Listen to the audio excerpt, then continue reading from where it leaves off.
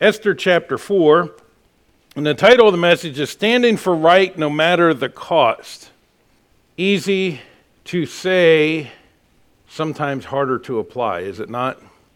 But it really should not matter what the cost is, because Christian, you and I need to remember there's a greater weight of glory waiting for us on the other side. There's a reward waiting for us, an incorruptible reward. And so standing for what is right and doing right will be rewarded.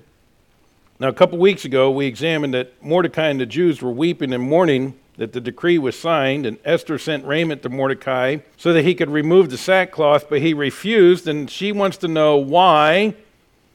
And this is where we picked up last week, so I'm just going to go ahead and read verses 5 through 17 again, and then we'll quickly do a review, and then we will finish this, Lord willing, this morning. So Esther chapter 4 in verse 5, Then called Esther for Hatach, one of the king's chamberlains, whom he had appointed to attend upon her, and gave him commandment to Mordecai to know what it was and why it was. So Hatach went forth to Mordecai under the street of the city, which was before the king's gate. And Mordecai told him of all that had happened unto him, and of the sum of money that Haman had promised to pay to the king's treasuries for the Jews to destroy them. Also he gave him a copy of the writing of the decree that was given at Shushan to destroy them, to show it unto Esther, and to declare it unto her, and to charge her that she should go in unto the king and make supplication unto him, and make request before him for her people. And Hatach came and told Esther the words of Mordecai. Again Esther spake unto Hatach, and gave him commandment unto Mordecai. All the king's servants and the people of the king's provinces do know that whosoever, whether man or woman, shall come unto the king into the inner court, who is not called, there is one law of his to put him to death, except such to whom the king shall hold out the golden scepter, that he may live. And I have not been called to come unto the king these 30 days. And they told to Mordecai Esther's words. Then Mordecai commanded to answer Esther, Think not with thyself that thou shalt escape in the king's house more than all the Jews. For if thou altogether holdest thy peace at this time, then shall their enlargement and deliverance arise to the Jews from another place, but thou and thy father's house shall be destroyed. And who knoweth whether thou art come to the kingdom for such a time as this? Then Esther bade them return Mordecai this answer, Go, gather together all the Jews that are present in Shushan, and fast for me, and neither eat nor drink 3 days, night or day. I also, my maidens, will fast likewise, and so shall I go unto the king, which is not according to the law, and if I perish, I perish. So Mordecai went his way and did according to all that Esther had commanded him. So let's ask the Lord for his guidance, please. Father, again, I pray you guide as we study this passage this morning. Give wisdom. Teach us, Lord, to stand for truth and stand for right, no matter the cost. And we'll thank you for it in Jesus' name. Amen. By way of review, for those that may have not been here last week, the point number one we looked at was determining the record. I like the way that Esther did not just jump to conclusions about why Mordecai is out there mourning, because it is very possible and probable that she had not heard yet what had happened, because obviously she would be probably mourning over this as well. And she's wondering, what is wrong with my cousin Mordecai? What has him so upset? So she takes this trusted chamberlain and says, I need you to go out to Mordecai and find out why he refuses this change of raiment and what the cause is that's causing him to mourn so. We in our society are too quick to make judgments sometimes without getting all the facts. Just because it's posted on Facebook doesn't make it true. I know I say that all the time, but folks, it is amazing to me how many times, I saw it on Facebook, so I shared it, and then you find out it's false, and it makes you look like you don't even know what you're talking about. Here's the best thing to do with Facebook. Ignore it. Life is better without it. We lived a long time without it. As Matthew Henry said, she sent to Mordecai to know what particularly and fully what the trouble was for which he was now lamenting, and why it was that he would not put off his sackcloth, to inquire thus after news, that we may know the better how to direct our griefs and joys, our prayers and praises, well becomes all that love Zion. If we must weep with those that weep, we must know why they weep. And remember, we are commanded in Scripture to rejoice with those that do rejoice and weep with those that do weep. And so we need to know the reason for rejoicing and the reason for weeping. Then we look, secondly, at detailing the reality. So, Esther sends Hatak out there and says, I need you to find out why cousin Mordecai is mourning. What's going on? What's so bad? And Mordecai then details all that happened. He didn't leave out part of it. As I gave the illustration last week, the guy said, to his friend, he says, I stole a rope. His friend goes, well, that's not too bad. He goes, well, there's a cow attached to the other side of the rope. It kind of left out some details, right? Well, telling a half-truth is a whole lie. And we live in a society that thinks that lying is okay and half-truths are okay and everybody deceiving everybody. Christian, you and I need to be with integrity and tell all the facts. And that's exactly what Mordecai does. He says all that happened to him, tells about the bribe money and how he plans on destroying all the Jews. But I love this, is that he doesn't just tell her, but he provides documentation. Now, again, remember, this is back before the days of Xerox and copiers and even the mimeograph machine. This is back when documentation would have had to been handwritten, but somehow he had gotten a copy, and how, I don't know, okay? But somehow he had gotten a copy of the decree and had it there and says to Hatak, I need you to take this document back to Esther because this proves what is being done. I like proof on things. I've been accused as a commissioner of trying to ask for too much details. But you know what? I like for them to have to prove what they're doing. Prove that this is the best way because it's your tax dollars that are going for it.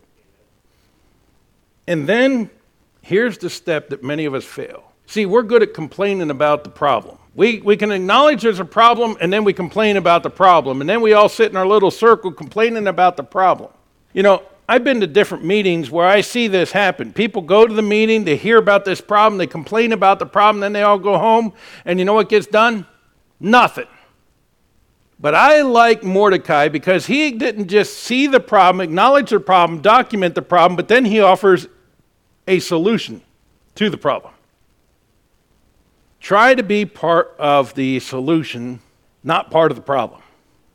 Now, I admit, there are times when there's problems, I don't know how to solve it. So you know what I try to do? Ask for help. Ask for wise counsel. Ask for others who may have been in the situation. Say, I really don't know how to face this situation. Do you have any recommendation? But Mordecai has a solution, and he says in verse 8, also, he gave him a copy of the writing of the decree that was given in Shushan to destroy them and to show it unto Esther and declare it unto her and to charge her. So here's his solution. That she should go into the king to make supplication unto him and make request before him for her people. So he looks at the situation. He looks at all this time, how that Esther has been taken and made queen of Persia and says, you know what? Here's an opportunity, and here's a solution. So he tells Hatak, listen, when you show this to her, I need you to tell her that she needs to go before the king, and he needs to make a request to the king for we the Jews. Now, that's a good solution, right? Now, he understands the danger. He's not trying to do this flippantly. He understands there's danger involved in this. But let me ask you a question. If you were in Mordecai's shoes, could you come up with a better solution? And would you have the courage to recommend that solution, knowing that it could cost your cousin's life? He knew that this was the right answer. And so he sends word back to her with this solution. Well, then we come to our third point, which was denying the request. Now, remember, Esther, when she heard this, she's like, no. Everybody knows that you don't go before the king without being requested to come before the king, because everybody knows that there's this law that if he doesn't raise the golden scepter to you, that you're going to die, and he hasn't called me in 30 days, so you go tell Mordecai that's a dumb idea, I'm not doing it. That's the JKV of what happened there. She was putting her personal safety ahead of principle. She was thinking of self and not others. Now, listen, yes, she eventually does the right thing, okay? So I'm not trying to criticize her, because you know what? I'm guilty many times. The very first response is, no way, that's not happening, okay? You want me to stand out there all alone in this whole thing? Where's everybody else? Let's face it, we all tend to think that way initially. And she's looking at this situation, going back to our series from Ecclesiastes, under the sun, because she's not acknowledging the power of God at this point. She's not acknowledging that God has placed her here at this point. She's just looking at it from a personal safety. And as I said, before I get too critical of her, the truth is this is naturally how you and I would naturally first look at the situation. And so she tells Hatak, you take word back out to Mordecai, and you tell him he's off his rocker. I'm not doing it. Well, I almost think Mordecai expected that. So let's go to verse 12, and defending the reason. And they told Mordecai Esther's words, and Mordecai commanded to answer Esther, think not with thyself that thou shalt escape in the king's house more than all the Jews. He reminds her, you are not exempt from the results of this decree. You're not exempt from the results of sin. This decree applies to all Jews, and don't think just because you're in the king's house that when they find out you're a Jew that they're not going to kill you too. Sometimes you and I need somebody of reason to come and just to talk to us and say, hey, by the way, did you ever really think the whole situation through? Because if you don't go before the king, you're in just as much danger as if you do go before the king, because eventually they're going to find out that you're a Jew, and off goes your head, Esther. It's amazing how many people trust in their position to save them, or trust in things, or trust in large armies, as we saw in Psalm 20 and verse 7. Some trust in chariots, some trust in horses, but we will remember the name of the Lord our God. Listen, it's not the large army and navy that saves us. Now, I'm glad we have a large army and navy, and well, unfortunately, Marine Corps is still small, but anyhow, I'm glad we have large armed forces. But our faith and trust should not be in our armed forces. It should be in the God of this nation. Because again, when we go back through our own history, just a little over almost 250 years ago, when we were fighting a war, we didn't have all the equipment. We didn't have all the best stuff. The other side did. And yet we had a victory because God guided us through it. And let me tell you something. We're seeing today all this wonderful equipment we have that God has blessed us with means nothing, especially when it's getting stolen right out from under us. Just call it what it is, folks.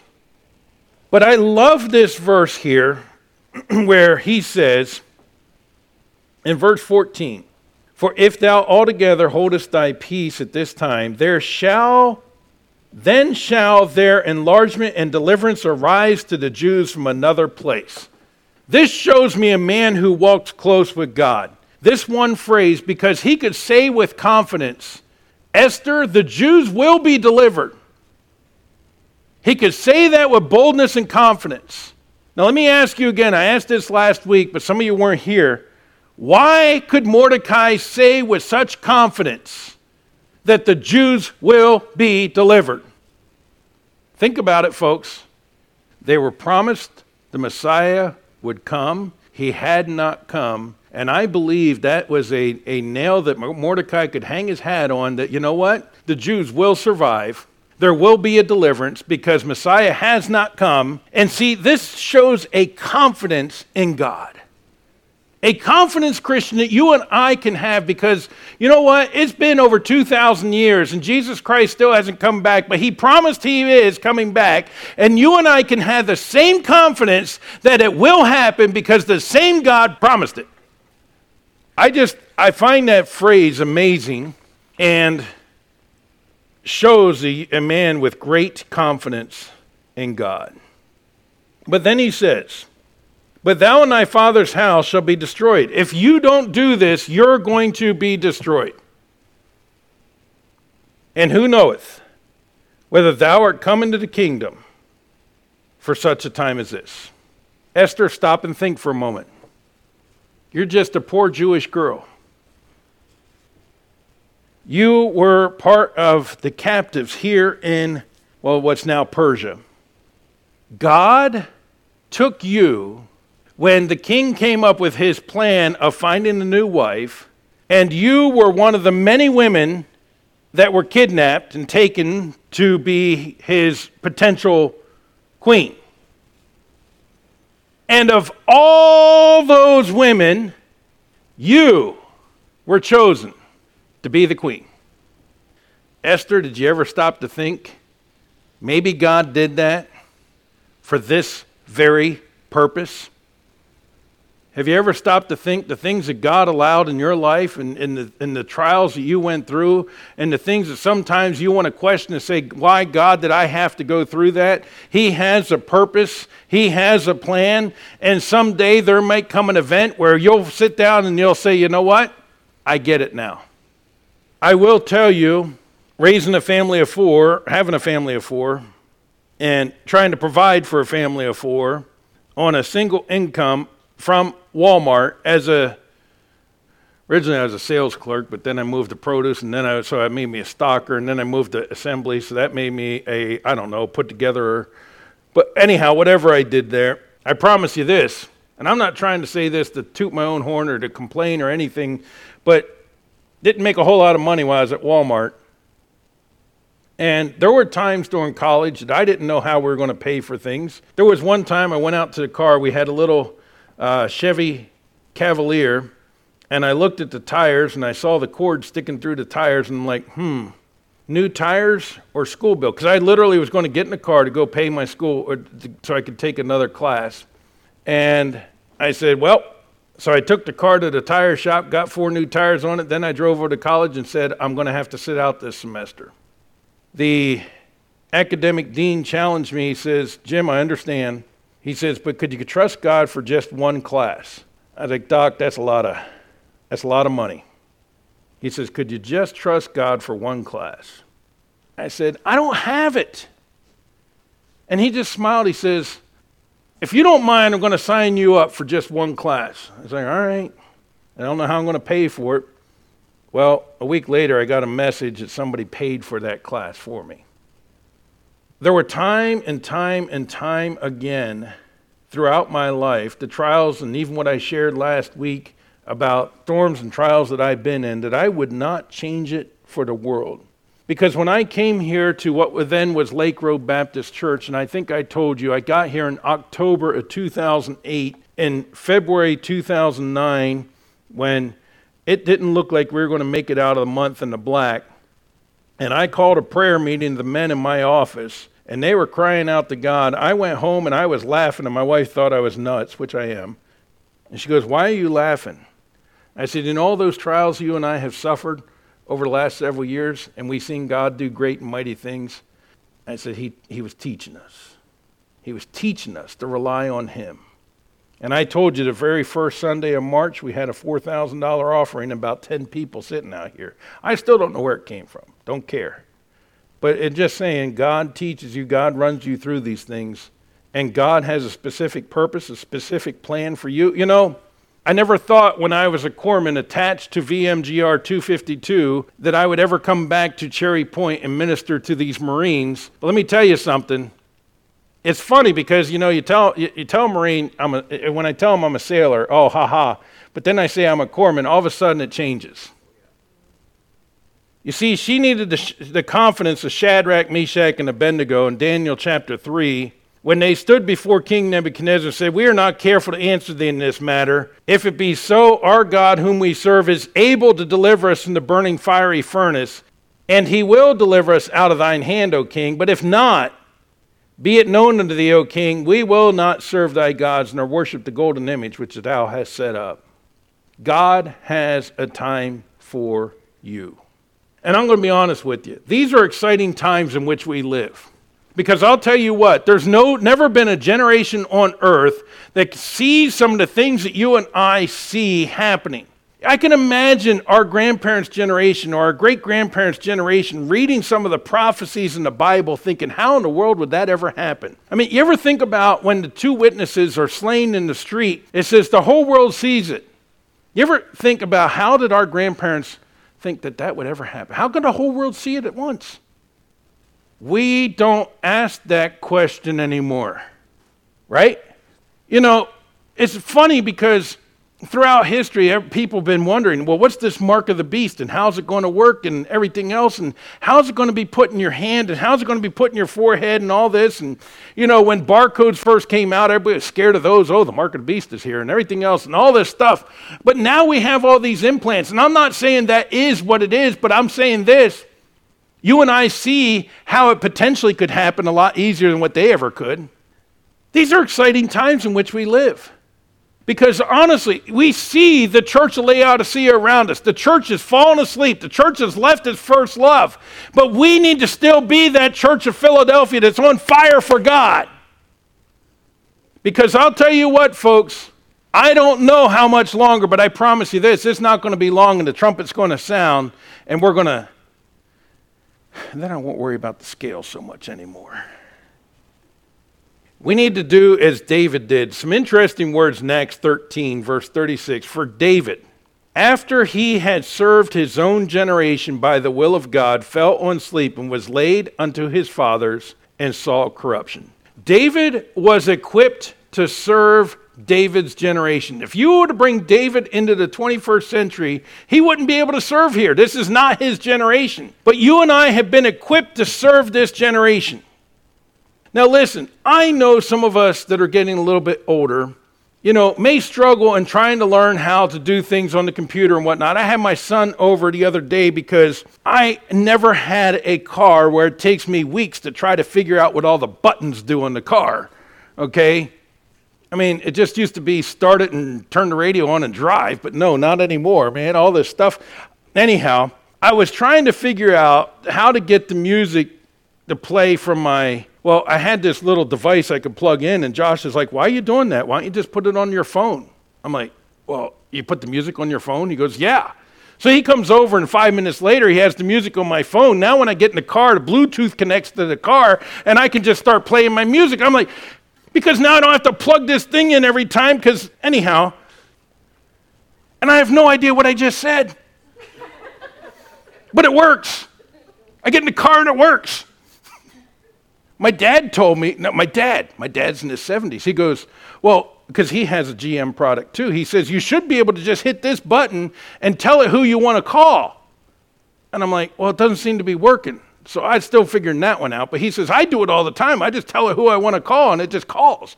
I'm like, so we're still working on that part. But my point being is, you know what? Okay, so we have to learn a little bit. But God has equipped us for it. Pastor Bill Wingard, who's now in glory, had a newer car, and I got in the car with him once, and he's sitting there, and he just pushes the button. He's talking to people and telling the car to call people and everything else. And he sent me a text, no lie, and it had emojis in it. And I figure, if this man who was 90-some years old can learn all this technology, then how dare I run around with a stupid excuse that I can't? He would. He'd send me texts with emojis. I'm like, you go, Pastor Wingard, it's pretty cool. We need to serve our generation. God has equipped us to serve this generation, so let's do it well. So that brings us to our last point, defining the resolve. When Esther heard the words of Mordecai, she changed her perspective from a selfish perspective to a selfless perspective. She stopped looking at the situation from under the sun and started looking at it with the sun, and understanding that God is in control of all things. But I love her answer. She didn't take it lightly. Although she realizes, you know what? Mordecai is right. God probably placed me here for such a time as this. And so she says, all right, then here's what I need you to do. I need you to go. I need you to gather all the Jews, and I need you to have 3 days of fasting and prayer. Now, I know you read the passage and you say, oh, preacher, it doesn't say prayer. Well, let me ask you a question.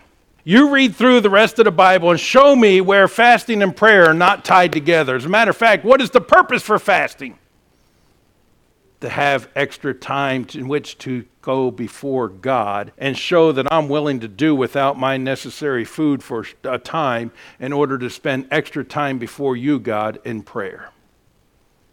Showing our reliance on him. So she says to Mordecai, okay, Mordecai, I'm going to do this in 3 days, but for the next 3 days, I need you to gather all the Jews in Shushan. I need you to gather them up, and I need you to have a time of fasting and prayer. So now Mordecai is moved to action. He finally gets off the ashes that he's sitting in and says, okay, it's time to go and gather all the Jews, and we're going to have a 3-day prayer meeting and fasting. And she says, I'm going to do the same in the palace. Now, get this, she takes all her maidens. Now, that's interesting, because are they Jews? No. But she says, you know what? I'm the queen. You're going to come on over here with me, and we're going to have a time of praying and fasting because I am a follower of Jehovah God. And she's setting this example before these maids that are attending to her, saying, we're going to fast and pray for 3 days because in 3 days I'm going before the king. Now, I can imagine these Gentiles who know nothing about the power of Jehovah God thinking, she's off her rocker. She's going to go get killed. But, I don't know if she's had opportunity to tell them about God. I don't know if they've made a choice to follow God. I don't know, but I do know this. She says, we're going to have a time of prayer and fasting in the palace, in a wicked palace. This is pretty amazing to me. She didn't go in her own strength, but she went in the strength of the Lord. The psalmist says in Psalm 71:16, I will go in the strength of the Lord God. I will make mention of thy righteousness, even of thine only. And that's exactly what she's saying is, I'm going to go before the king, not in my own power, but in the power of God. And she says, if I perish, I perish. She has the same exact attitude that Shadrach, Meshach, and Abednego had. It doesn't matter the result. I'm going to do it because it's right. And Christian, you and I need to get over what the results are. Leave the results up to God. God already knows, but you and I need to do right because it's right. We need to die to self. 1 Corinthians 15:31, Paul says, I die daily. Die to self, die to the flesh.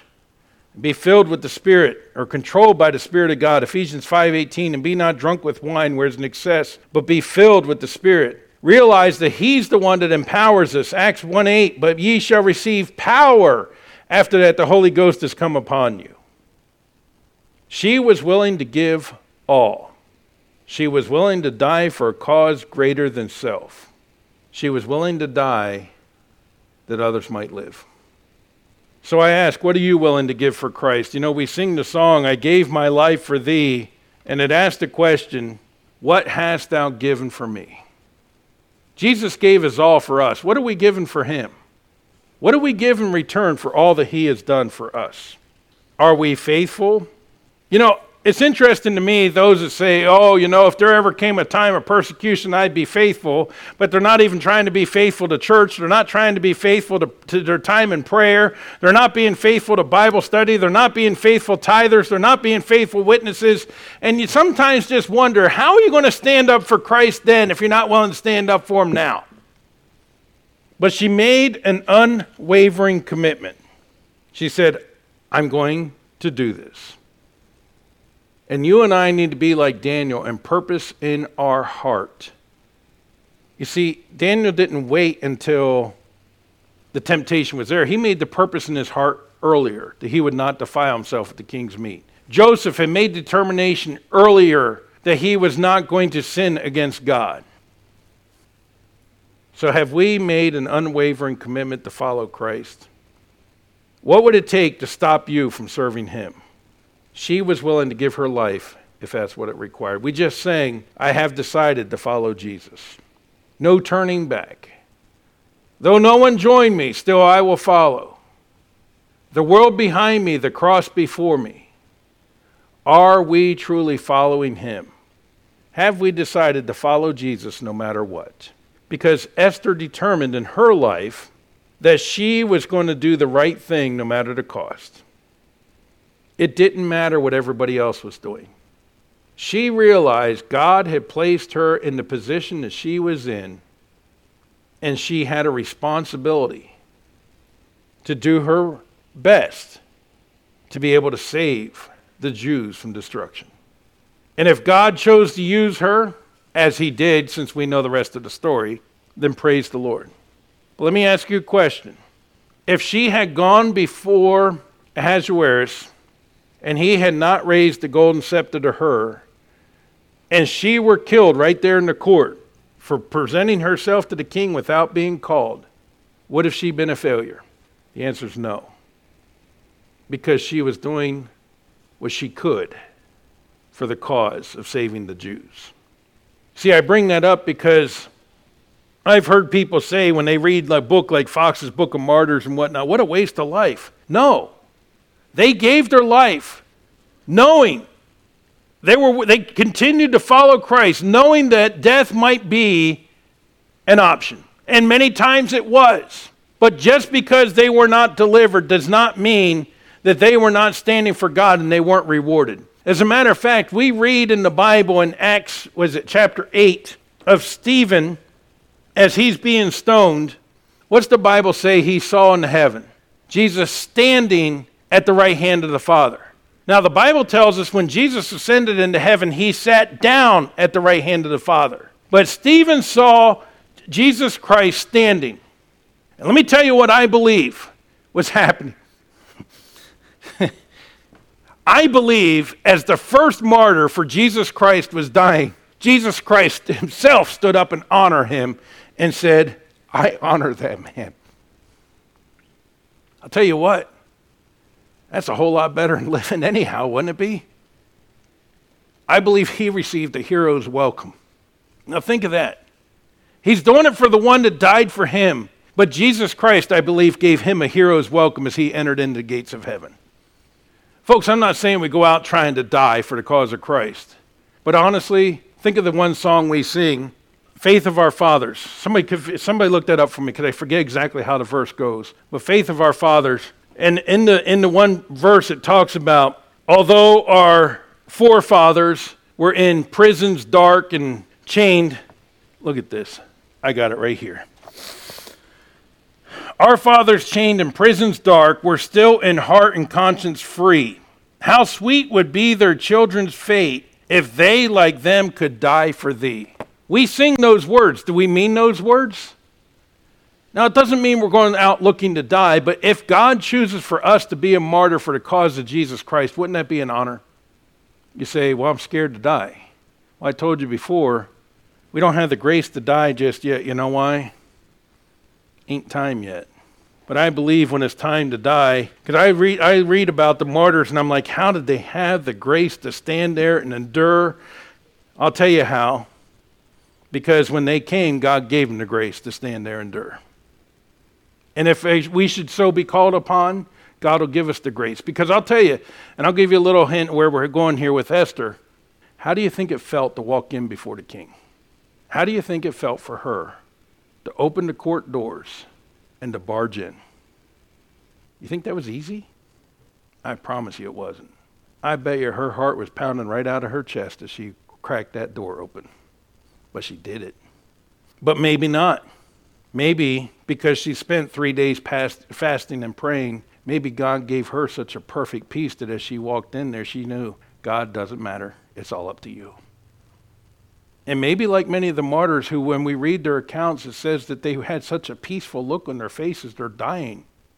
Maybe God gave her that grace to walk in there.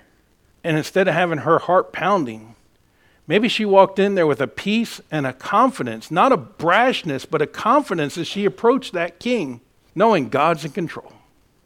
See, sometimes I think, again, we very easily look at the situation from under the sun instead of from his perspective. Because could he not give us that kind of grace in those situations? And could he not give her that kind of grace as she's approaching the king? Yes, he can. And we need to remember, he's the God of all grace. So let's do right because it's right.